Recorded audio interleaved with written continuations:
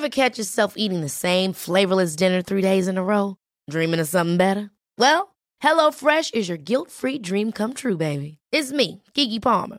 Let's wake up those taste buds with hot, juicy pecan-crusted chicken or garlic butter shrimp scampi. Hello Fresh. Stop dreaming of all the delicious possibilities and dig in at HelloFresh.com. Let's get this dinner party started. One size fits all seemed like a good idea for clothes. Nice dress. It's a t-shirt. Until you tried it on. Same goes for your healthcare. That's why United Healthcare offers a variety of flexible, budget-friendly coverage for medical, vision, dental, and more. So whether you're between jobs, coming off a parent's plan, or even missed open enrollment, you can find the plan that fits you best. Find out more about United Healthcare coverage at uh1.com. That's uh1.com. Hiring for your small business? If you're not looking for professionals on LinkedIn, you're looking in the wrong place. That's like looking for your car keys in a fish tank. LinkedIn helps you hire professionals you can't find anywhere else, even those who aren't actively searching for a new job but might be open to the perfect role. In a given month, over 70% of LinkedIn users don't even visit other leading job sites. So start looking in the right place. With LinkedIn, you can hire professionals like a professional. Post your free job on linkedin.com/achieve today.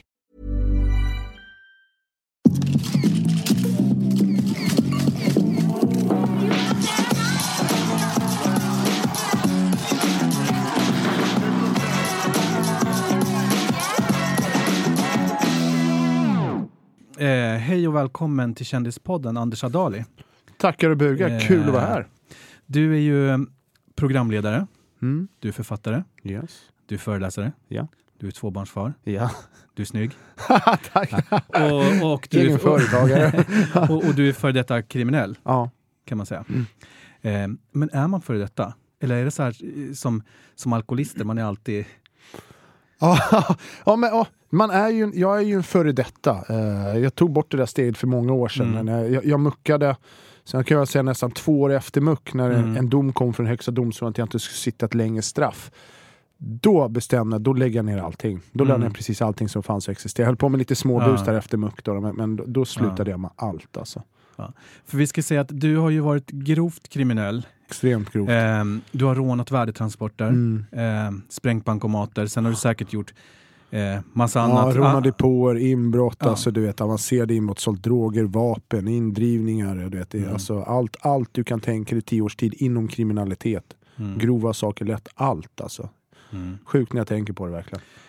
Och sen till slut, du klarade 10 år. Sen så torskade du för ett rån i Finland och fick 7 år. Du satt nästan 4 år. Ja, exakt. I Finland. Och sen så satt du väl ett par månader i Sverige. Innan du släpptes. Hotellen i Sverige som jag kallar det för. Vi ska gå in på lite det där, på allting där sen. Men jag tänkte, det är ju bara som sagt 6 år sedan muck. Och du känns ju inte dampig, men du har ju jävligt mycket på gång. Alltså sen du muckade så har du skrivit 3 böcker. Eller 2 jag släppte dem. Okej. Sen så har du varit programledare i Stoppa tjuven. Ja, 3 säsonger.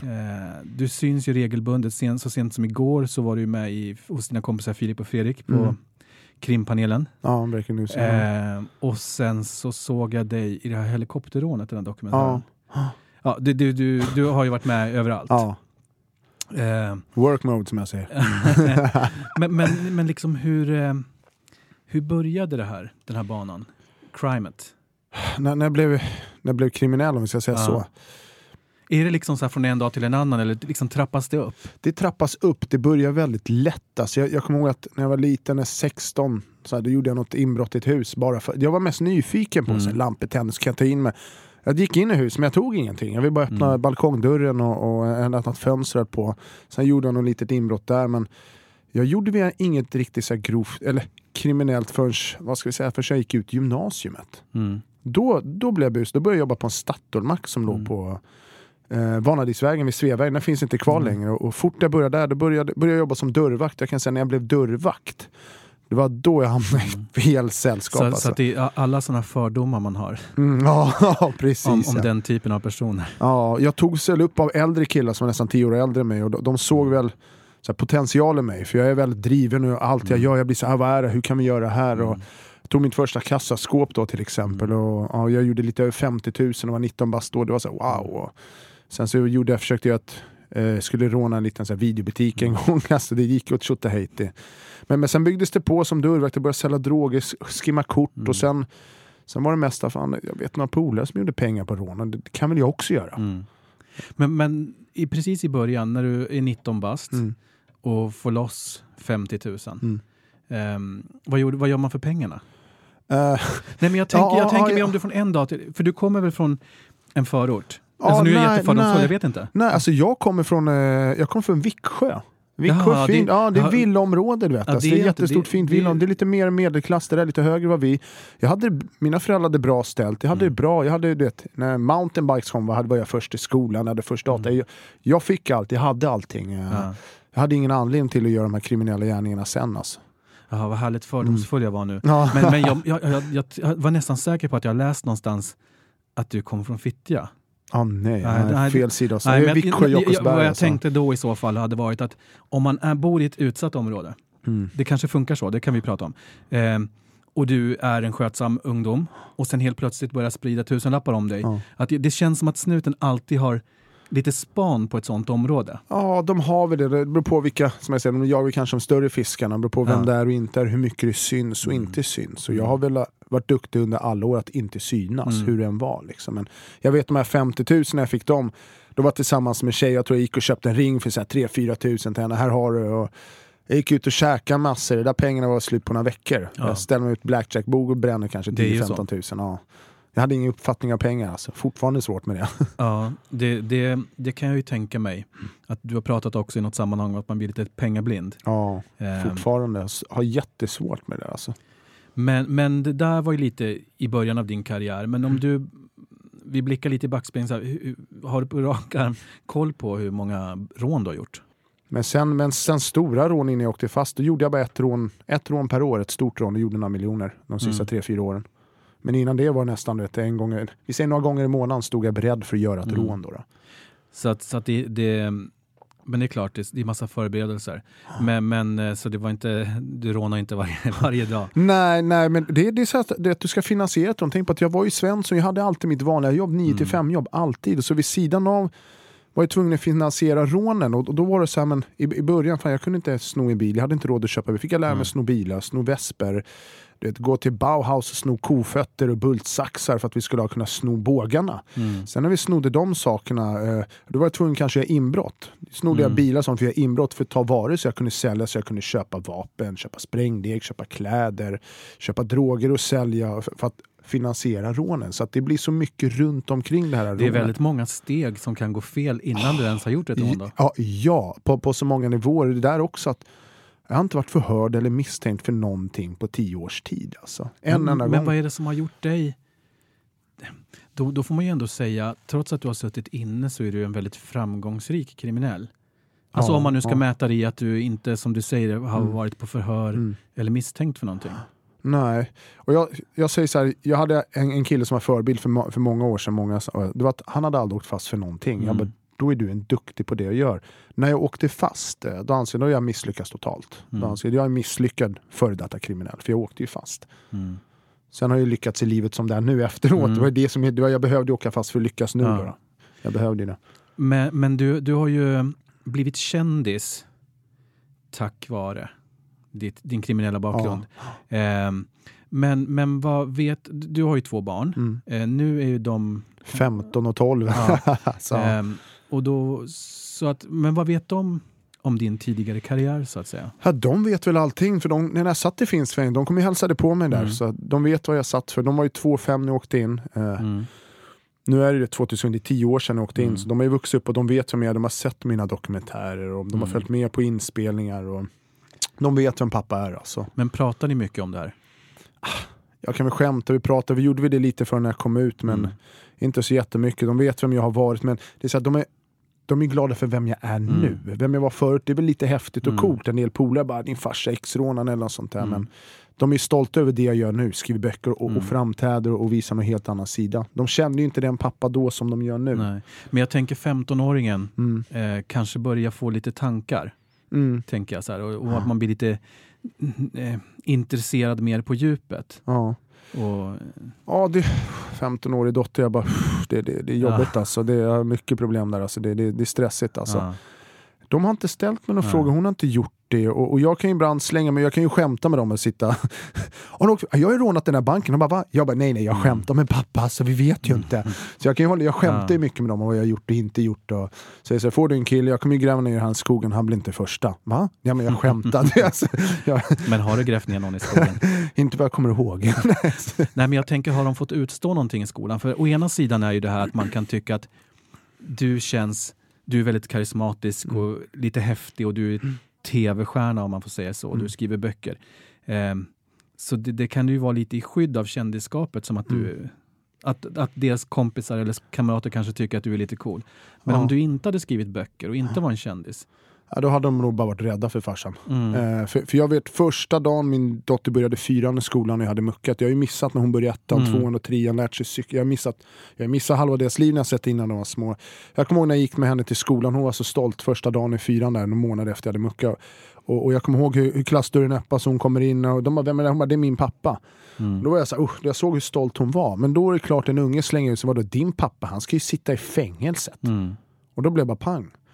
Då fick jag en bild av mig egentligen vad de har fått utstått och hur jobbigt mina barn och familj och nära och kära, det är de som har fått tagit smällen för det jag har gjort liksom. Och de var inte så stolt, de var mest glada att pappa var hemma. Nu är det en annan sak, nu är hon stolt, nu vet de, pappa, de såg det på tv mina kompisar och de tycker det är superhäftigt och ute där i förorterna, ute där, då är det häftigt att jag varit en rånare, men det är också att det är på tv. Jag känner lite kändisar liksom. Det tycker hennes kompisar om och sånt. Jag brukar ta någon kändis med och ta kort och om jag träffar Samir eller Erik Hagberg, då tar jag så här selfies och skickar till dem så att, med dem, och så får de säga några ord till barnen. Det älskar ju mina ungar alltså. Ja. Har kändisskapet gett dig någon form av gräddfil tillbaka till samhället? Alltså, jag har blivit mer accepterad. Det har jag blivit, men sen det blir jag inte inom vissa. Vissa har ju svårt för fortfarande vem jag är. Och jag har förlorat jobb och vissa saker på grund av min bakgrund. Fast jag är den jag har varit ute så många år och visar öppet att jag inte håller på med kriminalitet och sånt. Men vem eller vad till exempel accepterar inte dig? Det var ett ganska stort tv-program jag skulle först vara sagt att jag skulle vara programledare för. Jag vill inte säga vilket här, men jag skulle vara programledare. Det var spikat och klart. Sen dagen innan så bara, nej. Så byttes jag ut mot en annan person som är underbar människa. Men vi hade helt olika kvalifikationer för det där jobbet. Då. Så fick jag en annan roll i det tv-programmet. Okay. Men det var en smäll ansiktet och det har jag fattat efteråt. De vill inte sätta mig i en sån position tror jag, för de är rädda för vad den stora massan ska tycka och känna att jag får den rollen i det programmet. Men sen så är det ju också så att egentligen har man suttit av sitt straff så ska man ju vara fri, så att säga. Ja. Men det är många jag kan få, inte många, jag får någon gång i månaden får jag något sånt där. Men du ska inte leva på den här vågen, du ska sitta i fängelse, du är kriminell och det är som jag säger, det farligaste inom kriminaliteten och i mänskligheten, om jag ska ta lite överdrift här, det är avundsjuka. Det är att folk inte är glada för att du lyckas, de är inte glada för dig, utan säg någon till mig så här, men varför var du med i det tv-programmet? Då vet jag att det är ingen person jag var med, istället för någon som säger, fan vad kul, jag såg det program, bra gjort, bra jobbat, jag ser hur du sliter och jobbar, för att jag får faktiskt jobba mycket hårdare än vissa andra för att bli accepterad och få min fot i vissa ställen. Alltså.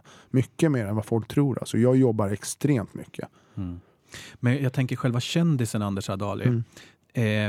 Svårt att se mig själv. Nej, men jag tänker du är ju ändå en kändis på ett sätt. Du är ju författare och programledare på tv. Jag tänker kidsen eller ungdomar som ser det.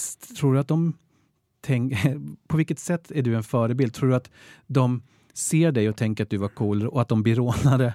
Eller tänker de så här att fan, om de själv har det lite struligt, att de kan ta sig ur? Det är väl både och. Jag var faktiskt var förbi förra veckan Kris ungdom i Södertälje. De gjorde så här, put your guns down and start. Då åkte jag dit bara för att de bara, kan du komma? Jag bara kommer dit, vi har några ungdomar, du vet, så här, ser upp till dig, tycker du är cool att du är rånare. Och det första de killarna säger när jag kommer dit, det är så här, men fan, hur rånar man? Hur gör man? Du vet, kan man råna? Och det är som, vad fan, skärp killar liksom. Alltså.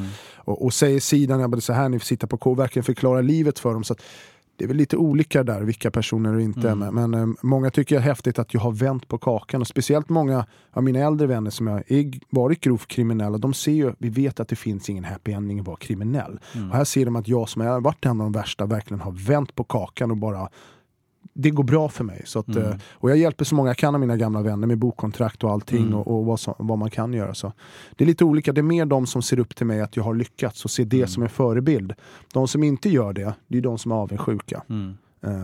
Som inte tar sig till det här och undrar vad jag håller på med. Liksom. Men var du när du var aktiv, så att säga, var du kändis i kriminella kretsar? Alltså inte kändis för gemene man, men jag tänker lite så här som på min tid så fanns ju typ Jox och såna där. Ja, jag kommer ihåg, ja. Men det var ju... Han var ju en... Han hängde med Carola Hellqvist och allihopa på den tiden. Jag tänkte han var ju en mega gangster, vad jag har förstått. Ja. Och han var ändå, hade en fot in i det sociala livet. För det var ju inte han kanske som utförde allt bus. Eller vad man ska säga. Men vilket fall som helst, han blev ju skjuten. Och han var en kändis i kriminella kretsar också. Ja. Var du liksom en doldis? Är det därför du har klarat dig? Absolut. Alltså, jag tror i 6 år så var det bara jag och en annan kille som gjorde alla rån tillsammans. Sen hade jag en viss krets som hjälpte till mig. Men jag höll mig undan från allt och alla som man med.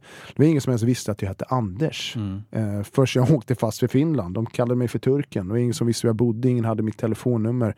Jag hade hemliga e-mails och jag hade koder som jag hade fått från kartellen i Sydamerika, knarkkartellen. Man gjorde koder på e-mailadresser så jag kommunicerade med folk och hemliga platser jag träffade dem. Så att jag var superhemlig, men de få som visste efter de här 6 åren, då började jag jobba med andra, de tog in och jag planerade jobb och sånt. Och då förstår man, det är du. För då fattar man, jag har gjort det rånet, jag har gjort det.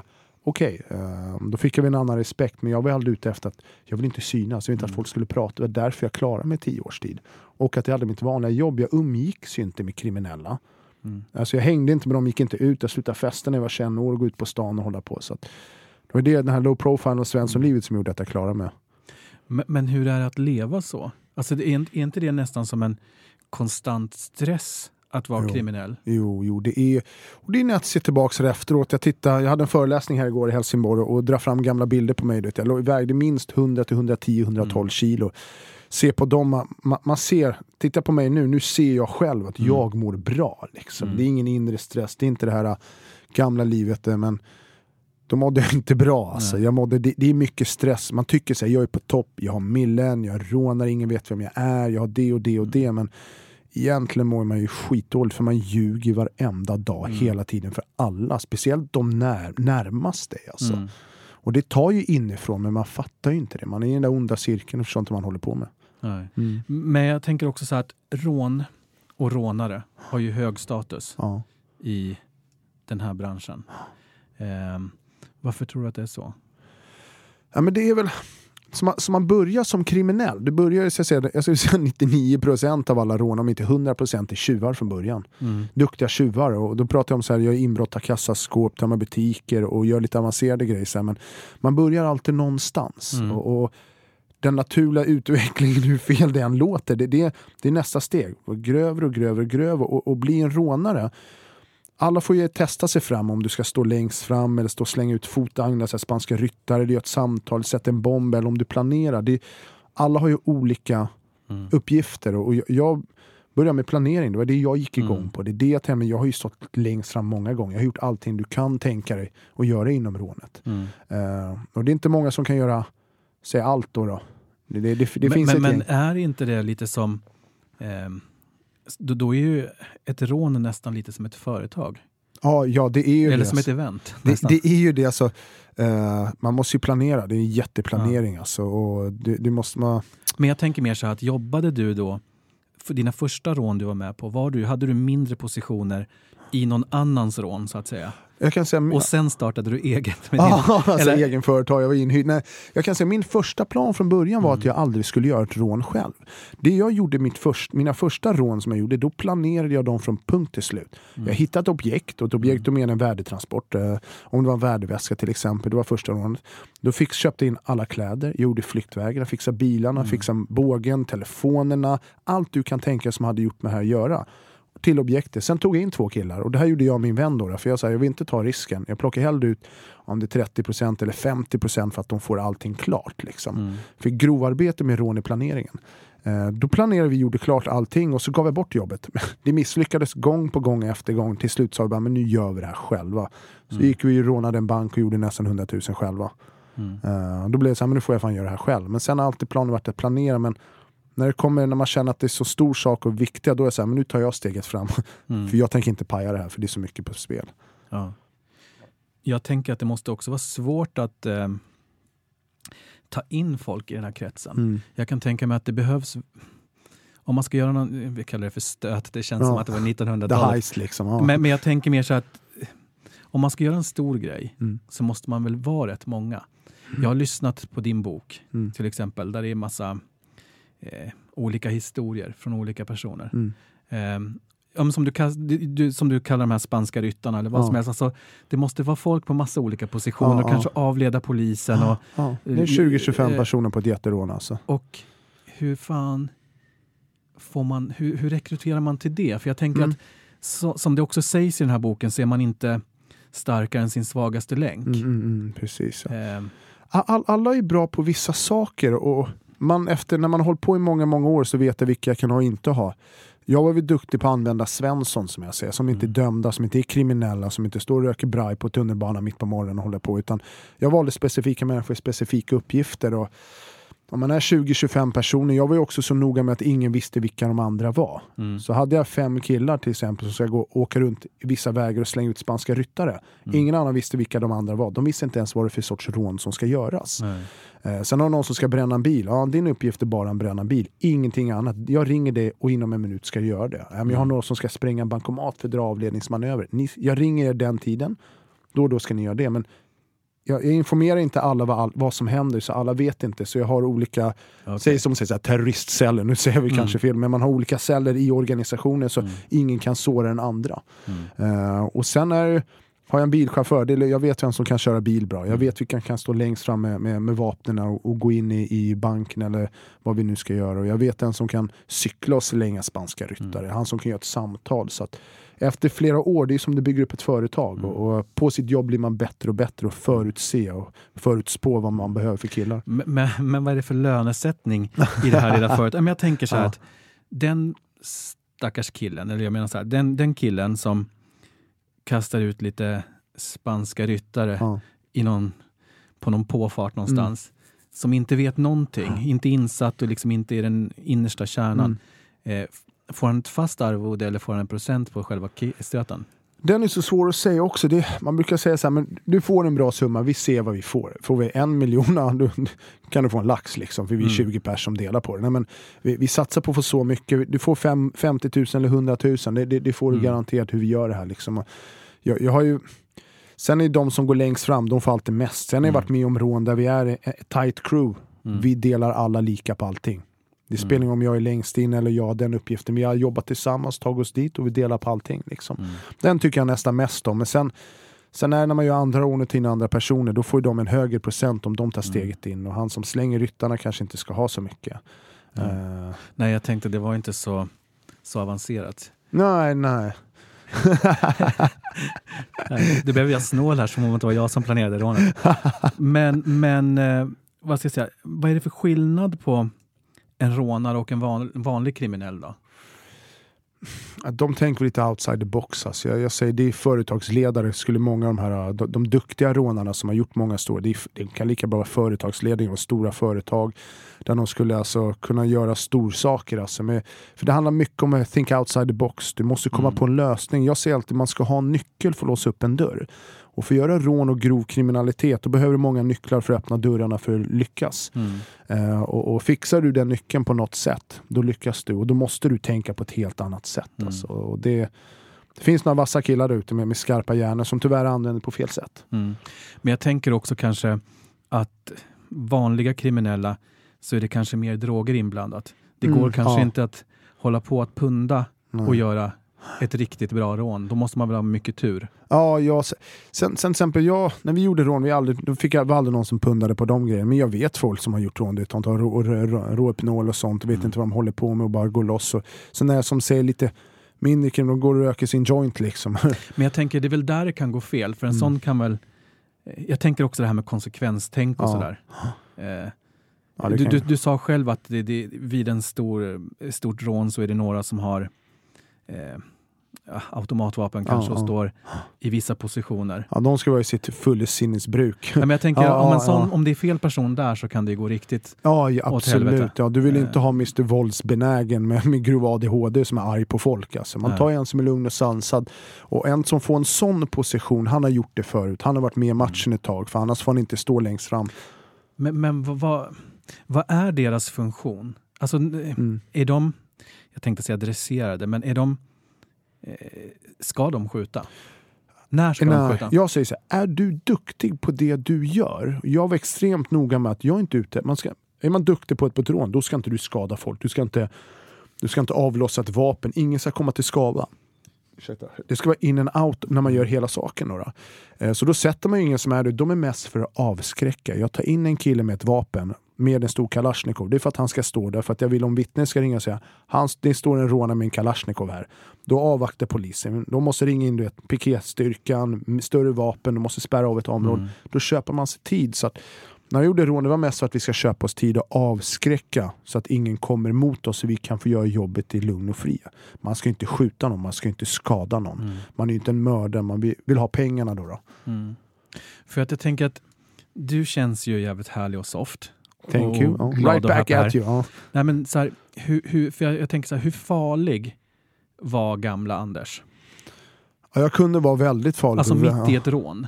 Mitt i ett rån är jag fokuserar på det jag gör, men jag har ändå koll på vad jag gör. Men jag tänker om du ställs inför någonting. Alltså är det liksom som en bulldozer fram? Skulle du ha skjutit någon? Eller skulle du ha gjort någonting annat för att komma undan? För jag tänker så här att men skulle du... Ja, jag har fått den frågan och ska säga, när jag gjorde mina planer, då planerade jag för alla förutsättningar som fanns och finns och existerar. Alltså jag kunde timmar och visualisera i olika teorier och man vill inte komma i ett sånt läge, men kom det ett visst läge så jag skulle inte döda någon, absolut inte, men jag kanske skulle skjuta ett skott i luften bara för att skrämma dem. Jag tänker inte sitta livstid för mord för lite pengar. Och det var väl mitt motto som jag hade. Sen när jag jobbar med andra som säger vi skjuter för fullt, ingen ska ta oss. Ja, för jag tänker hur ska man agera som offer idag, eller vad man ska säga. För att jag har hamnat mitt i ett grovt rån en gång. Jag fattade det inte riktigt då. Men det var alldeles i huset bredvid där jag bor så var det en stor guldaffär. Och sen så hade jag bilen i garaget under guldaffären så att säga. Så att när jag gick till bilen, eller när jag och min sambo, så pågick det nog ett rån där inne. Så att jag gick in i garaget och när jag kör ut så är de här killarna klara. Och då står själva flyktbilen där. Alltså jag fattade ju inte, alltså det tog ett tag innan jag förstod vad som hände. Men då ser jag ju en som hade någon så här, de var maskerade och hade några stora vapen. Och så säger min sambo, han sa så här att fan är det, håller de på med någon maskerad eller någonting så här. Så det är första tanken. Ja, så sa jag så här, nej, för jag hade gjort lumpen och det hade inte han gjort. Men jag såg ju typ att det var riktiga grejer. Och jag kopplade på en gång till guldaffären. Och så var det 2 bilar och så sprang de och den ena bakade den öppen och han hoppade in. Men det stod också en kille med någon form av automatvapen mitt i vägen och jag körde emot dem. Så att jag bromsar bara in och så vet jag inte varför, men jag tar ner rutan. Så här, men sen när jag är typ 1,5-2 meter ifrån så att våra blickar möts, då möts våra blickar och sen tittar jag på vapnet och sen så får jag någon form av panik så att jag bara trycker gasen i botten så att han hoppar åt sidan. Och så kör jag. Och sen när jag har kommit några 100 meter så bara dunkar ju hjärtat såklart. Förstår vad som har hänt. Och så tänkte jag, fan shit, vad kunde ha hänt nu? Ja, det där... Alltså, den kunde ha gått illa. För du vet inte vem som står med masken. Där åker du mot han kan bli lika nervös som du är. För du får ju en liten panikgrej. Samma sak kan gälla den personen i frågan. Liksom, att han kan bara, vad är det här? Vänder sig om och bara pang, pang, pang. De försöker köra över mig. Så att, den där kunde ha gått illa. Ja, för att sen så för att det är också så intressant hur man fungerar. Och liksom att det verkligen tar sekunder och minuter innan man fattar liksom vad man är med om.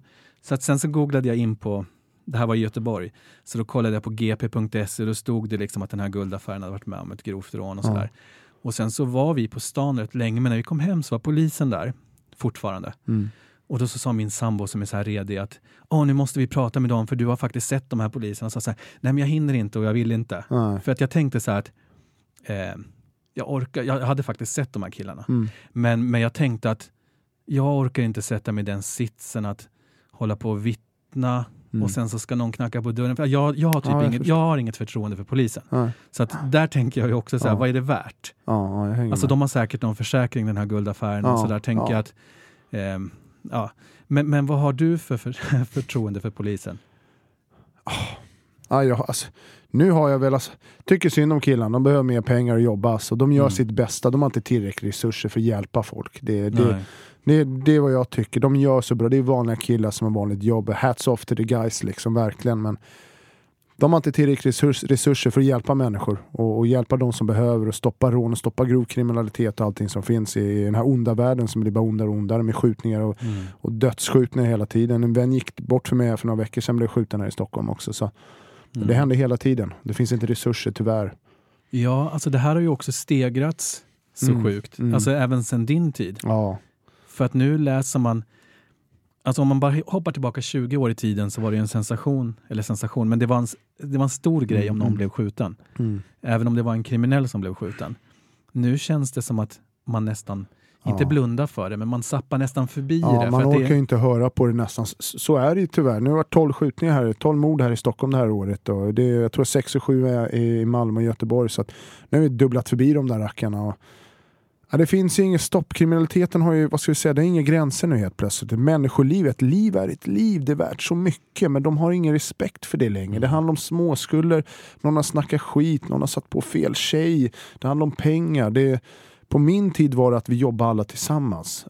För vi tjänade på det. Det var då rånarna blomstrade, om vi ska säga så. Det var så stort för vi jobbade tillsammans. Vi tjänade på det. Det var pengar. Nu finns det inga pengar. Men vad är din teori att utvecklingen har gått så här fort och att det har blivit så grovt? Jag tänker, du är ändå lite insatt. Hey, I'm Ryan Reynolds. At Mint Mobile, we like to do the opposite of what Big Wireless does. They charge you a lot. We charge you a little. So naturally, when they announced they'd be raising their prices due to inflation, we decided to deflate our prices due to not hating you. That's right. We're cutting the price of Mint Unlimited from $30 a month to just $15 a month. Give it a try at mintmobile.com/switch. $45 up front for 3 months plus taxes and fees. Promo rate for new customers for limited time. Unlimited more than 40 gigabytes per month. Slows full terms at mintmobile.com.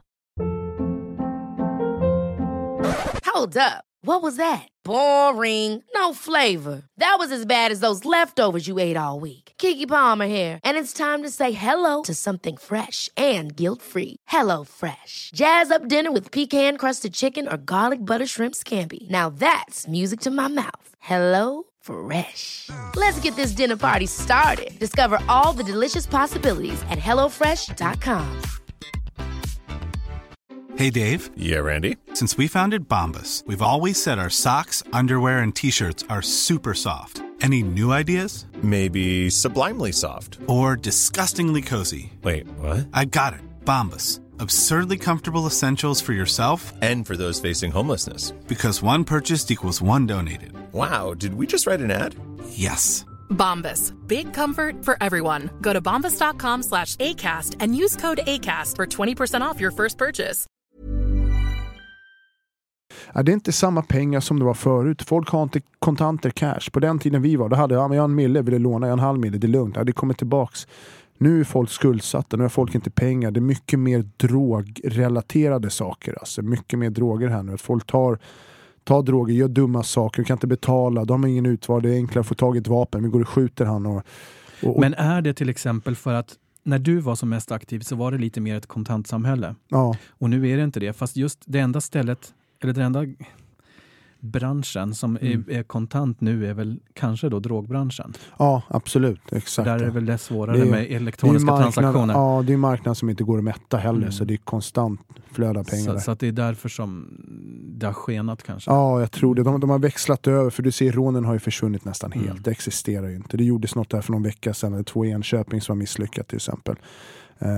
Det finns ingen stopp på drog. Vet du vem det var? Nej, faktiskt inte. Det gör jag inte alltså. Men en sak som jag har räknat lite på. Nej, men vad kostar det att göra ett rån? Det kommer till vad för sorts rån. Vi säger så här, om vi nu ska vi göra lite räkneexempel. Nej, men så här att vi tar 2 olika varianter. För att, jag hörde att en bankomat har 2,4 mil om den är full. Ja. Och där har ni också jag var så fascinerad när jag lyssnade på din bok, det här med att man håller span på en bankomat och kollar när den blir röd och kollar vilka rutiner de har. Men låt säga 2,4 miljoner. Vad kostar en sån, alltså för att ta de pengarna? Hur mycket folk behövs det och vad skulle det kosta? Ska vi snika ner den varianten så räcker det med 3 pers. Alltså. En som är utkik och säger nu kommer en go. Så har man 2 killar, du har en trimmad Vespa, den kan du är du duktig kan du sno den själv. Ska vi snika ner och säga du kan gå och sno alla kläder, skor, luva, sno bågen själv, väskan som du ska hämta i, du får köpa ett vapen för 15-20 000. Telefon måste du köpa och lite grejer, men alltså så här, 10 000 skulle komma undan med den där racken alltså. Nej, vi ser med vapnet i 15-20, vi säger 30 000 då. Skulle du komma undan med en sån, men då ska du ha då ska ju du vara duktig. Annars måste du gå och köpa allting. Då är det 50, 60, 70 000 för alla grejer att hålla på. Men om vi räknar riktigt högt, om du lägger 150 000 så kan du få 2,4 miljoner. Ja, om du har räknat för mycket, absolut. Det är för mycket. Okej, en 100. Ja, det är också lite mycket. Men när vi ser en 100 kan du få 2,4, absolut. Ja. Men, ja. Sen kommer det till ett större rån om det ska men jag tänker så här, ett värdetransportrån. Ja. Eller depå, vad vill du hoppa på? Någon tung grej. Ja, då tar vi en depå då. Hur mycket folk behövs det till den? 15-20 pers, 25. Så att det här, 15-25 jag tänker till exempel helikopterrånet var väl extremt, för det är väl typ en av världens största eller mest spektakulära rån. Där var det väl en 7-8 personer som blev dömda, va? Ja, men de har vi missat. Men jag tänker, hur många tror du var inblandade där? Jag tycker aldrig uttala om andra. Men jag skulle säga minst det dubbla. Det dubbla. Garanterat det dubbla. Annars går det inte med om vi logistik hoppar till någonting du har varit med på. Du behöver inte säga vilket såklart. Men vad kostar det? Ja, den drog... Vi säger så här, då hade vi... Men då kan man lösa igenom, om jag vill ha killar som ska slänga ryttare. Ja, men ta er egna bil. Här har ni vägen, här har ni fotagnar jag har tillverkat. Släng ut dem där. Så att, lite budget. Ja, exakt. Och det handlar om det där när man vet vad man behöver. Men du behöver ju flyktbilar. Du behöver minst 2 bilar. Den 3 du ska bränna, kanske en 4. Vi säger 3-4 bilar om du ska köra ut och placera och bränna upp. Och det är 20-25 000 stycken om du ska med nycklar. Du behöver minst en Kalashnikov, ett stort, och det är 25 000 för en kall om du inte har. Du behöver ett gäng med telefoner. Men då, det är som jag säger, det är dealertelefonen 200-300 styck. Du behöver 10-12 stycken sådana minst, om inte 15 stycken. Och de ska fyllas på med 100 kronor styck. Rånarna, om det är 4-5 stycken, de ska ha kläder, skor, väskor. Polisskanner är bra om du har också. Då blir det nog 100 000 på en gång. Det drar iväg 300 000. Och då ska vi tänka på att det är det du behöver för att göra rånet just då. Men det som kostar mest är ju själva planeringen. Alltså, det är timmarna i bilen, soppan, äta, åka runt, fixa, träffas, mötas, alltså, och hålla på. Den soppakostnaden drar ju iväg något sjukt. Alla som har sett Jönssonligan vet lite hur det går till. Ja, men det blir nog 100 000 på ett stort rån. Alltså. Det är en 300-400 000 i alla fall. Men när man är ung så förstår jag att det är också så här kicken och det kanske är hela karriären. Men jag tänker sen när du blev lite mätt eller började vuxna till dig. Vad var värt det? Alltså hur är har man sett en ribba vad man är ute efter? Precis, jag tänker så här, när du gick ifrån bankomatsprängningar eller vad man ska säga. Hur mycket måste prissumman vara för att det ska vara värt? Jag satt en enkel summa. Inget rån under 10 miljoner. Då är jag inte intresserad. Och då menar jag totalt 10 miljoner, för då visste jag att det var min del några miljoner. 1-2 miljoner, 3 kanske något sånt där. Och så att de sista 3-4 åren, det var inte ett tips under 10 miljoner, vill jag inte ens höra. Det var något mindre, kunde jag skicka vidare till några andra vänner, men jag vill inte veta av det då. Så då var det inte värt risken, som jag sa. Vill jag göra så vill jag ha... Jag vill inte göra ett rån varannan månad. Det är 1 per år så jag kunde koppla av och koncentrera mig på annat. Men vad gör man med alla pengar? Undrar fortfarande. Nej, men jag menar, jag kan ju fatta så här, det är klart att pengar är pengar. Det, som du själva sa, att man blir prisblind eller pengablind. Men jag tänker så, om man får 3 mille, det måste ju på något sätt omsättas i någonting. Eller vad ska man säga? Det måste ju typ tvättas. Eller du kan ju inte bara liksom sprida 1000-lappar kring dig. Man kan, om jag hade ett vanligt Svenssonliv. Jag jobbade hela tiden, hade min månadslön. Men när du har kontanter, då kunde jag gå ut. Alltså, ja, det är sant. Om du plussar på 10, 20, 30, 50 000. i månaden. Det märker ingen. Nej, men sen jag gjorde så mycket annat. Det största problemet med kriminaliteten är att när du gör pengar vill du göra mer pengar. Och det gör du med andra kriminella medel. Om det är att du investerar stora mängder droger som man gör på den tiden och gjorde liksom, för att det är så hög avkastning. Men där har du första problemet. Du gör affärer med andra kriminella. Folk betalar inte tid. Du ska jaga de där pengarna. Så har jag lagt ut 1 miljon, jag bara, men jag gör ju 2 miljoner på det här. Det slutar med efter ett halvår eller några månader. Det är plus minus noll affär. Plus minus noll och massa gråa hår. Ja, och inte fått en spänn. Och den här millen som jag har fått tillbaks och inte fått plus, det har jag bränt på typ att jaga den här andra miljonen som jag skulle få också. Så jag har förlorat så mycket pengar på att göra kriminella affärer. Men jag har ändå tjänat. Men mest har kostat på det här med spaning på misslyckade rån. Det är där jag har förlorat med väldigt stor del av pengarna. Att köpa bilar, få lämna dem, sitta och planera. Men transporten slutar komma. Men det slängdes 1 månads arbete och soppa pengar och planer. Det var bara att slänga allting. Men finns det någon så här solskenshistoria? Eller vad ska man säga? Går det att ta sig ur det här? Jag tänker, finns det någon som har du någon gammal kriminell kollega som har pumpat och gjort massa stötar, cashat in ett gäng miljoner och sen kunna gå till ett vanligt svenneliv? En enda under 10 år. Det är en av mina bästa kompisar faktiskt. Så jag är gud för att hans barn också det. Det var ju när vi åkte fast i Finland. Vissa klarar ju sig där. Vi är ju inte alla som är dömda. Vissa klarar sig. Han klarar så, det var väl hans startskott, för nu börjar jag om. Och han är en successful företagare på ett företag, har hus, har båt, har bil, är Svensson, det går jättebra för han. Och han släppte det för många år sedan, allt med kriminaliteten att göra, men det är den enda.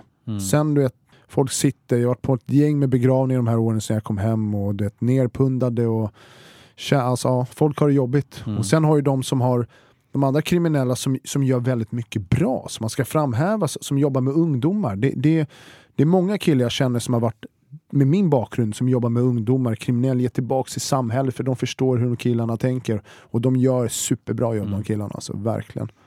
Men som du var inne på här nu, du torskade ju och fick sitta inne i Finland av alla ställen. Men så här, varför torskade du förresten? Eftersom du hade klarat det i 10 år. Ja, jag undrar fortfarande också hur jag kunde torska på det. Är det någon som tjallade typ på dig, eller var det något som gick fel? De tog ju mig 10 månader efter rånet. Vi gjorde rånet och sen kom vi tillbaka efter månader för att vi skulle göra till värdetransportrån. Jag kan säga att jag såg att det var span då, några timmar när vi skulle göra, att det var poliser markerade på våra flyktfordon vi skulle ha. Så då avbröt vi och drog hem till Sverige. Jag bytte ut några, jag sa jag lägger ner, det är knas där borta liksom. Men då ville några andra hoppa in istället för mig och mina gamla kollegor då. Och de var ju där, men de åkte ju fast på plats i Finland 10 månader efter första rånet. Sen kom de till mig och jag blev faktiskt utlämnad på falsk bevisning. Jag kan säga i Sverige hade jag inte ens blivit häktad på det. Jag hade inte ens i närheten blivit dömd, för det var indicier jag blev dömd på. De kunde inte säga hur jag kom till landet, när jag var där, hur jag tog mig ut, vem av råna var jag. De sa att de hittade en rånarluva 3 månader efter rånet med min DNA på. Jag har aldrig lämnat min DNA till någon i hela mitt liv. Och den fanns inte. De har inga bilder, ingenting. Så jag blev dömd på indicier alltså. Jättekonstigt alltså. Det är en liten skandal hur det gick till. Men jag behövde det. Det är karma. Jag tar det med nöje. Jag tänkte säga det. Hur är känslan för det? För att det förändrade ju ändå på sätt och vis ditt liv. Jag behövde det. Det räddade mitt liv. Så anser jag. Jag fick den andra chansen. Tack finnarna för att ni ljög och hittade på massa skit. Men jag behövde det liksom. Jag behövde det. Vad tror du att hade så här 10 år efter? Vem hade du varit om du inte hade åkt dit? Vem vet, jag hade varit död alltså. Hälsan var ju katastrof där när jag åkte fast. Jag hade gjort en hälsokontroll någon månad innan jag åkte fast. Det var övervikt och högt blodtryck. Jag fick blodtrycksmedicin. Leverna var skadade, höll på att få magsår. Det var så mycket fel på min kropp alltså, så att jag vet inte, hälsan hade tidig hjärtattack som 30-åring skulle jag nästan kunna säga, vinnerstress alltså. Vågar inte tänka på det, så ska jag säga. Men om vi hoppar in i finkan då. Hur är det att sitta inne? Den är jobbig alltså. Jag har aldrig suttit någon. Jag visste inte hur det var. Så för mig var det nytt, men hamna på Kronobergshäktet, det var nice, och är svenskar, och jag är väldigt lätt för att anpassa mig, de som är sociopatiskt beteende. Jag kan anpassa mig till en situation och hitta en rutin väldigt snabbt för att jag ska må bra. Så det var okej där. Sen kom jag till Finland. Polisstationen där var bland det värsta jag suttit i. Jag satt i en cell dygnet runt, var lampan tänd och började släppa lampan under en månads tid liksom. Sen kom jag till fängelse. Var det för att på något sätt bryta ner dig? Ja, jag fick ju vänta 14 månader på att träffa mina barn första gången. För jag sa inte ett enda ord under. Jag sa på förhand, jag svarade bara på frågor angående mig och ingen annan. Och sa egentligen inte så mycket. Så de vill ju pressa dig. De kör där lite fula. Typ att du skulle tjalla på någon eller? Ja, de försöker ju bryta ner och men du, här, jag bara ingenting. Och så jag vet inte ens vem det är. Men vi vet att jag känner ingen. Jag är svant på någonting om någon annan. Så de gör det, men sen att hamna i fängelse och då får du sitta med mördare det är många riktiga med psykiska skador. Jag satt med en kille i cellen bredvid som de hade tagit på ett internetcafé med 2 avhuggna huvuden i en väska liksom. Eller killen i cellen bredvid mig. Han det är fruktansvärt, men jag vet inte vad man ska göra utan att skratta. Nej, och det är samma. Det var det livet och jag var så van med det. Eller jag satt med den andra killen i cellen bredvid. Han hade delat cell med sin halvbrorsa, kom till min avdelning för han hade huggit ihjäl med 34 hugg i cellen på anstalten och kom till mig istället. Liksom. Men hur känns, alltså, om vi hoppar till han killen med huvudena. Alltså, hängde ni någonting? Eller alltså, gick du att prata? Alltså, de här psykorna, om vi säger. Ja, det är psykorna. Alltså. Är de någonsin normala? Alltså, hänger ni... Sitter ni och kollar på tv tillsammans? Eller? Nej, det var inte så där. Av det jag satt på, det var minst 20-23 timmar per dygn satt jag i min cell varje dag. Alltid. Jag hade alltid 1 timme som på taket. Som en isolering? Ja, det är sluten avdelning var det här. Det är klassat som isolering här i Sverige. Så där satt jag. Det var alltid 1 timme på taket. 3 gånger i veckan fick vi gå till gymmet 1 timme. Dörren öppnades 1 timme på morgonen och på eftermiddagen på avdelningen. Och det var 15 personer på avdelningen men i 2 grupper. Så det var alltid jag och 6 andra killar. Men jag har inget gemensamt med de killarna. Kunde de en svenska? Jag vet, det var nästan 8 månader var det ingen som kunde svenska eller engelska. Jag hade ingenting att säga någon. Och de vill bara praka knark och droger och bara pissaker. Alltså. Men vad gjorde du då? Kolla på det, runka eller liksom läste runka jävla eller? Mycket i cellen. Alltså, man är ju i cellen egentligen. 20 timmar per dygn låg jag i min säng. Jag hade tv där. Jag läste klart hela svenska biblioteket. Nästan hela engelska. Jag skrev i en bok. Jag skrev egentligen 2 till böcker där som jag håller på att redigera. Jag gjorde... Jag vet inte hur många jag gjorde kartongvis med sudoku-böcker. Alltså, jag var ju kung på det och satt med IQ-böcker. Jag satt och ritade en hel kokbok gjorde där inne också med egna recept och höll på. Men hur går tankarna då? Liksom? Alltså, nu fattar jag lite vad du får tiden att gå, men liksom, det är liksom tyst där inne. Jag kan säga så här, varje dag är exakt likadan. Så efter flera år, efter månader, man vet inte vad man har gjort. Så jag hade en liten dagbok där jag skrev varje dag. Skrev ett stödord, jag hade ringt till barnen. Jag såg det på tv, jag åt det. För jag kunde inte, om vi sitter nu och tänkte, vad gjorde jag igår? Alla dagar går ihop i varandra. Så man lever i någon konstig bubbla, du vet inte vad. Och jag kan säga, jag la även ner timmar varje dag på att jag älskar att tänka på saker. Så Polen skickade så här yacht-tidning till mig på stora yachts. Då kunde jag titta på den där yachten och tänkte, okej, den här båten har byggt. Vem köper den båten? Okej, vad jobbar han med? Hur fick han det jobbet? Var bor han någonstans? Hur hittar den här båten? Till att gå in till, vad byggde de båten? Vad fick de trä till inredning? Vad fick de metallen i vilket land? Hur bygger de? Hur fraktar de? Hur mycket tankar de? Vilka kör de? Hur ser inredningen ut? Hur många hästmotorer? Var de byggt motorerna? Hur fraktar de den dit? Hur tar de delarna från? Och det kunde jag tänka på en båt i en vecka. Du vet, 5, 6, 7 timmar om dagen och bara sitta och tänka upp i taket och verkligen gå igenom i huvudet varenda detalj, hur den byggdes, den här jättebåten. Men då är ju gränsen att bli knäpp. Ja. Alltså den är hårfin. Ja. Jag har sett folk som blir knäppa där. Alltså, som han med huvudet. Under de åren jag satt där, han var ute på en enda promenad på taket. Och sen när hans cell hade han dragit för persiennen, det var helt svart. Han gick ut på att hämta maten. Varje lördag kom hans mamma och hälsade på han. Och varje fredag när man kunde beställa egen mat då köpte han bara så här finsk Fanta som var superäcklig och någon finsk choklad. Det hade han i sitt kylskåp utanför cellen. Det var det han gjorde. Han mådde ju inte bra. Sen andra killar som kom in och hamnade på det här var en bestraffningsavdelning liksom. Men varför hamnade du där? Alltså, Nej, vi ansågs vara en säkerhetsrisk i fängelset. Rättegången var i fängelset. Vi fick ju inte ens ha en vanlig, för de var rädda att vi skulle fritas. Alltså, de förstorade det som vi var någon massmördare. Jag vet inte, som vi hade gjort i någon...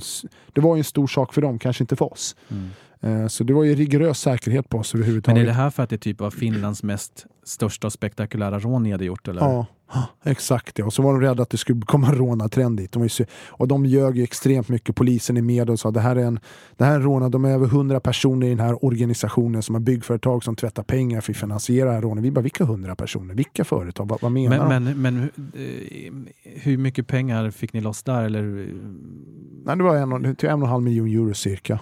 15 mille typ. Ja, det var ju misslyckat. Det lyckades vi komma ifrån, men det var ju misslyckat. Vi hade ju räknat med minst 5 miljoner euros minimum på det här jobbet. Och det blev det ju inte. Det var därför vi bara kom tillbaka efter ett par månader. Det var bara få 15 miljoner. Alltså, ja, men du förstår hur skadligt. Jag kommer ihåg det här när vi kom tillbaka till vårt ställe där vi hade varit. Hur vi hällde ut alla pengarna på sängen och bara, vad fan, skaka på huvudet. Sen räknade vi upp och la det på golvet, blev en list. Så att det blev så här högar och det blev några meter på golvet med högar med stål. Och vi bara, fan, ja. Ja, jag tänker också att euro är ju, det blir ju så lite i volym jämfört med om det hade varit svenska kronan. Ja. Nu är vi inne på det förresten. Alltså, jag som är ett planeringsfreak lyssnade på den här boken och fick tankar som jag aldrig har tänkt förut. Det här just med vikt och volym på pengar. Superviktigt. Ja. Till exempel vid helikopterrånet. För att man tänker så här, jag skulle vilja försvinna med 100 mille. Nej. Men jag menar 100 mille behöver ju en hel armé. Ja, jag kan säga så här, 10 miljoner i blandade valörer orkar inte du bära. Nej. Det får du släpa dig med. Jag hörde där att 1 mille i blandade valörer, svenska kronor, är ungefär en ICA-kassa. Ja, det kan det vara. Det har jag gått in och växlat på. Jag har gått med ICA-kassor in i vissa växlingskontor. Jag har känt ägarna och växlat. Och då har jag haft någon mille. Och 2 kassar 1,5 mille blandat. Vad måste man betala på en sån affär? Ingenting alltså, man känner. Man får bättre valuta allting. Ja, men det är väldigt intressant. För man tänker ju liksom som vanlig okunnig så är inte det första jag skulle tänka på. Att oj, vad väger det här? Och då börjar man bara fantisera att tänk om man skulle göra en misslyckad stöt att det hade bara varit mynt. Ja, det har ju folk gjort. Alltså, jag har gjort jag ska inte säga stöt, men jag gjorde ett jobb där det var väldigt mycket mynt. Alltså, jag åkte runt och hämtade och tömde vissa automater när jag hade en inside och hade nycklar, gick och tömde vissa maskiner och det var väl något ton mynt och det var det värsta och smutsigaste jag gjort i mitt liv. Då måste du ha en speciell bil typ. Ja, men jag kan ju säga det var en stor jeep liksom hade jag, men på grund av vikten så bromsklossarna tog ju helt slut efter några dagar för att vi fyllde en hel timme mynt och tömde. Och sen tog det tog någon månad, 1,5 ens växla in. Det var innan posten fanns. Där fick jag så här postenrör. Gick och hämtade massvis med svarta sopsäckar med postenrör. Sen sitta och fylla dem där. Du tänkte att du har en pall. Fyll med mynt nästan. Alltså i olika valörer. Och så ska du sitta och fylla i de här rören dem. Du tappar ju lusten att räkna. Du hade ju 50-öringar och du blandar ihop dem. Och ha 1000 kronor i 1 kronor. Det är några kilon. Så ska du gå runt och växla runt dem där i hela Stockholm. Det är inte värt det. Alltså då får man ha någon liten slav till det. Ja, men man vill inte. Men då förlorar du lite av pengar. Då måste man göra det själv liksom. Men vad ska jag säga? Är det som att sitta på kåken, är det lite som på film? Nej, det går inte att förklara. Det är extremt. Alltså, jag klarar av, jag vet inte, jag är så jävla positiv och glad med, men jag hade väldigt jobbiga stunder och det var när mina barn, du vet, när sonen eller dottern fyllde år och inte var där för dem, eller du vet, fått samtal och prata med deras mamma då och säga så här, men dottern lärde sig cykla, hon lärde sig simma, du vet, och stå på din avdelning i telefon och prata och du vill inte visa känslor från andra intagna och du bara fort i samtal klart att gå in i cellen och stänga dörren. För du har ju bara att gå in och bara lägga och böla och grina när julafton kommer. Det första dagen i skolan, när dagis har slutningarna. Det är så många sådana saker. När jag fick bilder från, jag kommer ihåg, jag hade 58 bilder uppsatt på min vägg på mina barn och familj som var så uppraddade.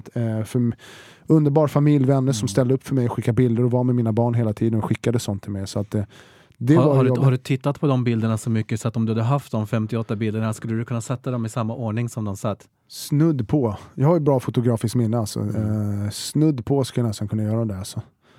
Jag tog fram dem faktiskt här för några veckor sedan när jag gjorde med en annan tidning en intervju. Då hittade jag alla de där bilderna och bara det är flashbacks. Det kommer tillbaka. Alltså. Har du kvar din lilla dagbok från... Det har jag faktiskt. Jag har den lilla svarta. Jag har ju ett par stycken än för varje år. Men har du tittat i dem någon gång efter? Jag tror förra året tittade jag en där igen och bara, just vad mer.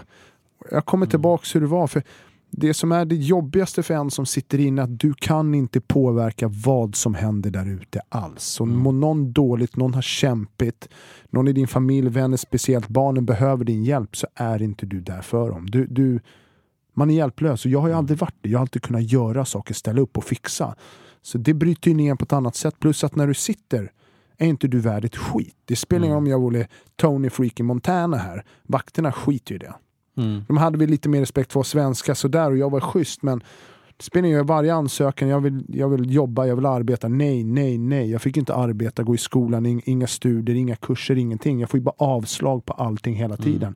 Så från att egentligen levt en värld på topp där allting är jag och ingen har rört mig i 10 års tid, till att hamna verkligen på botten och alla kör över dig hela tiden liksom.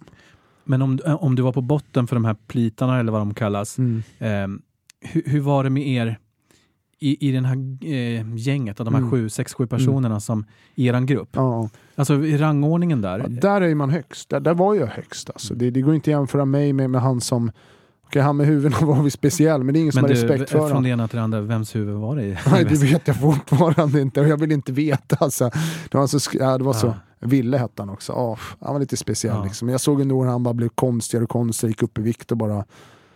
Men jag hörde någonstans också om att maten inte var så bra i Finland. Nej, alltså den var så dålig så att, och där också deras matrutiner. Alltså, jag säger så här, vattensoppa med potatis i några gånger i veckan. Varannan lördag fick vi en kycklingfilébit, och varannan lördag fick vi, du vet, vi snackar en så här 50, 60, 70 grams köttbit med fett på liksom. Det var varannan vecka fick man det, men frukosten var 7. Gick man ut och hämtade i cellen, och det var alltid gröt. Antagligen var rinnig eller bara stenhård, och så knäckebrödsmackor in i cellen. Lunchen var alltid klockan 11, och då hämtar du bara, gå in och sätter dig och käkar i cellen, och så kom middagen klockan 3. Det är måndag till fredag, men när det var helg, lördag och söndag, frukosten var 9. Sen fick vi våran middag 15:15, 10:01, 15:15. Då hämtar du in, sen får du ingen mat från den tiden till 9 på morgonen. Sparade du då din middag? Ja, jag sparade, och sen var ju dörren öppen innan, och det var så här.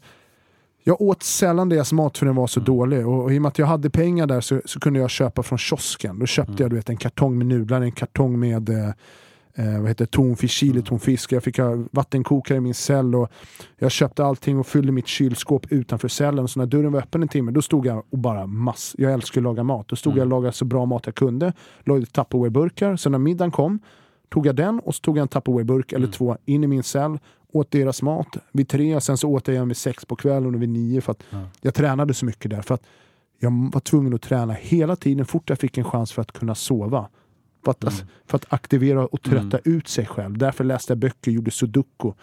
Fort dörren öppnade så rodde jag alltid minst 5 kilometer till 1 mil på en romaskin. Sen upp på taket tränade minst 1 timme, och sen gymmet då 1 timme. Så jag tränade minst 2 till 3 timmar. Jag fick ta in en rodmaskin eller en cykel i min cell ibland, beror på vilka vakter. Så det var en cykel, då satt jag cykla 4-5 timmar. Bara satt och cykla. Och titta på tvn i cellen liksom. Ja, det är svårt att förklara. Men hur stor skillnad är det? Du satt ett par månader här i Sverige. På Kumla och Mariefred. Var det som att komma till Grand Hotel från ett vandrarhem? Ja, jag kallar ju så här Kumla hotellet och Mariefred för lyxresorten. Och det var ju mycket för att jag hade ju supersvårt också med att socialisera mig. Så när jag kom till Kumla, då var jag i riksmottagningen. Där satt jag 6 veckor, men komma på en cell som är helt öppen, och det är ändå fräscht där liksom. Med folk som snackar svenska, bara den saken. Till att dörren är öppen 8 på morgonen till 8 på kvällen. Men vad var det för killar som satt där då? Alltså typ, det gängmedlemmar. Jag tänker, var folk med huvuden i väskor? Nej, men det var någon mördare sådär. Och kidnappningar och stora drogsaker. För att hamna där måste du få, jag tror minst ett 4-årsstraff eller 5-årsstraff för att hamna på riksmottagning. Så det är väl lite... Jag säger så här, Finland har inte samma kriminalitet som vi har. Vi har ju grov kriminalitet, vi har på ett annat sätt. De har inte det där. Det är mycket alkohol, knivrelaterade och drogrelaterade brott. Alltså inte på samma sätt som vi har. Men att komma dit med en dörr som är öppen 12 timmar per dygn, det blev ju för mycket för mig. Så att jag gick upp, tog min frukost, gick in och satte mig i min cell, och de kommer knacka på, jag måste vara själv. Gick ut några timmar. Det tog några veckor för mig att gå till träningssalen, och där det var, när man spelade innebandy, det hade jag inte gjort på flera år, bara för att göra en sån sak. Så det tog ett tid, och även att få gå ut på promenaden där, du vet, det var jättestort. Jag har gått på tak i flera år, så att jag vet att min första promenad på Kumlaanstalten, då hade de fått en ny fotboll. De bara, fått fotboll. Jag bara, en fotboll? Jag hade haft påsar och klippt sönder killars sängar, så här skumgum och tejpa ihop för en boll uppe på tak i Finland som vi spelade med. Men när jag kom till Kumla hade de fått en ny fotboll. Jag kommer ihåg de öppnade dörren och vi slussades ut. Jag bara sparkade upp den där bollen upp i luften. Den studsade ner och sen på marken så studsade den upp igen och fastnade i taggtråden och bara och killarna kollade så här argt på mig. Jag bara sprang iväg och rågade rulla.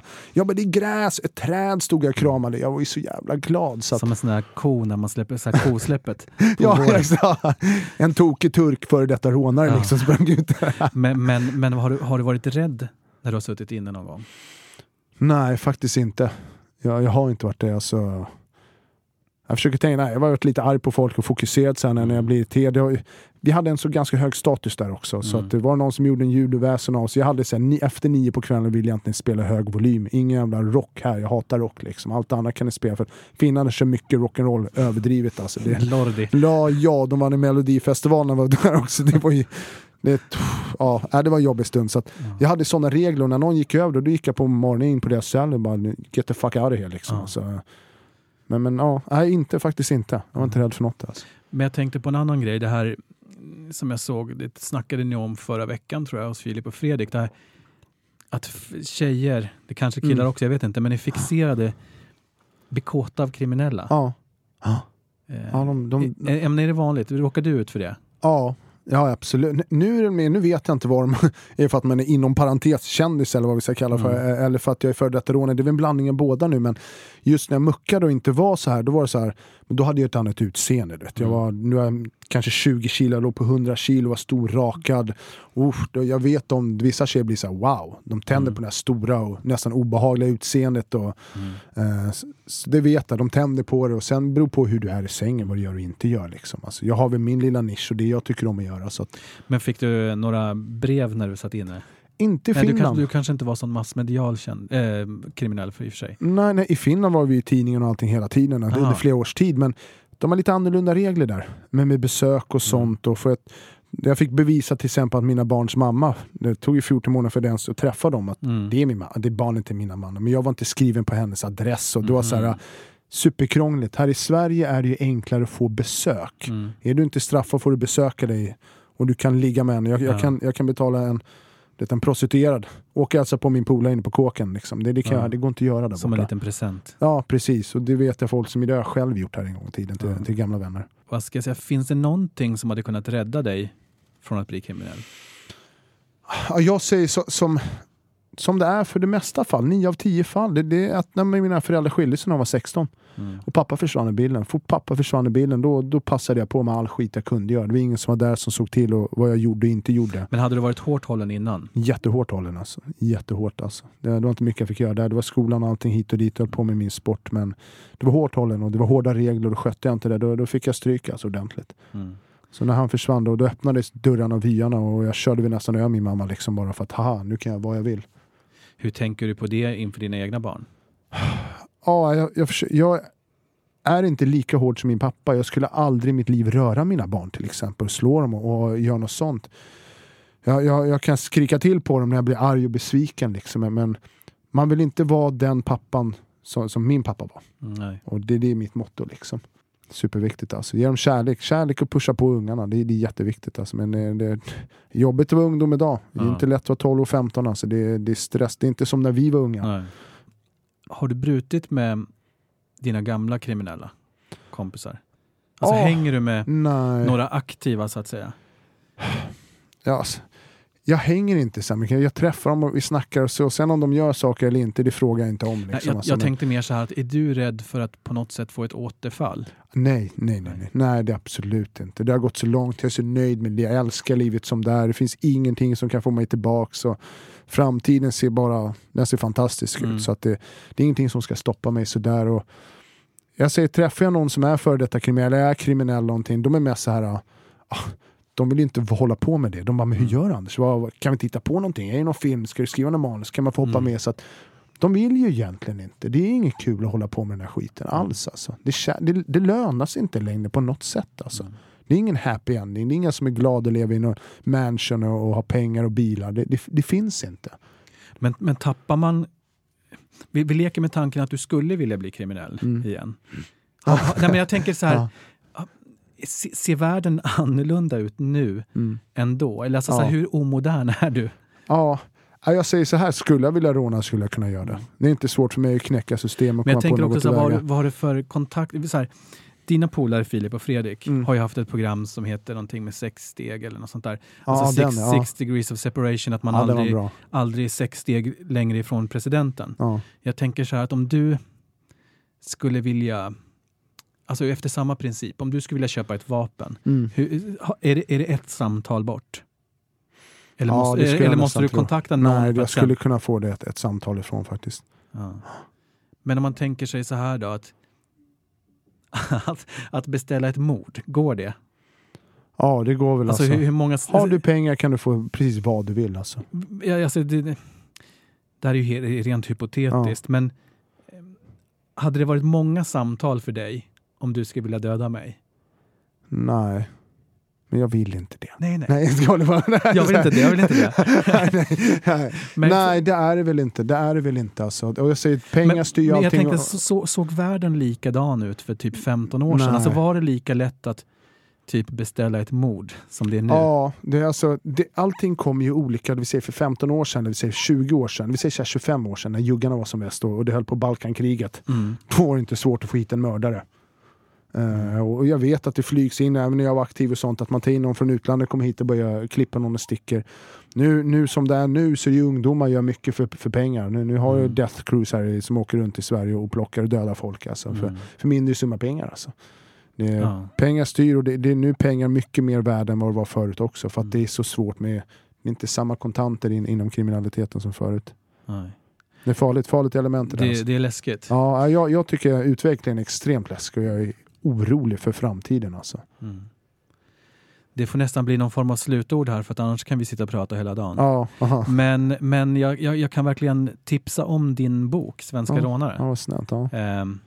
Jag lyssnade på den här om dagen, så man kan antingen köpa den eller så lyssna på den. Ja.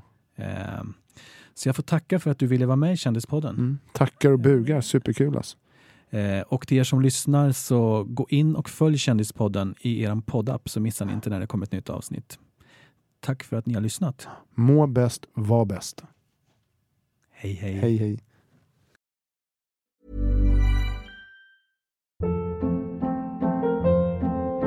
Hold up. What was that? Boring. No flavor. That was as bad as those leftovers you ate all week. Keke Palmer here, and it's time to say hello to something fresh and guilt-free. Hello Fresh. Jazz up dinner with pecan-crusted chicken or garlic butter shrimp scampi. Now that's music to my mouth. Hello Fresh. Let's get this dinner party started. Discover all the delicious possibilities at hellofresh.com.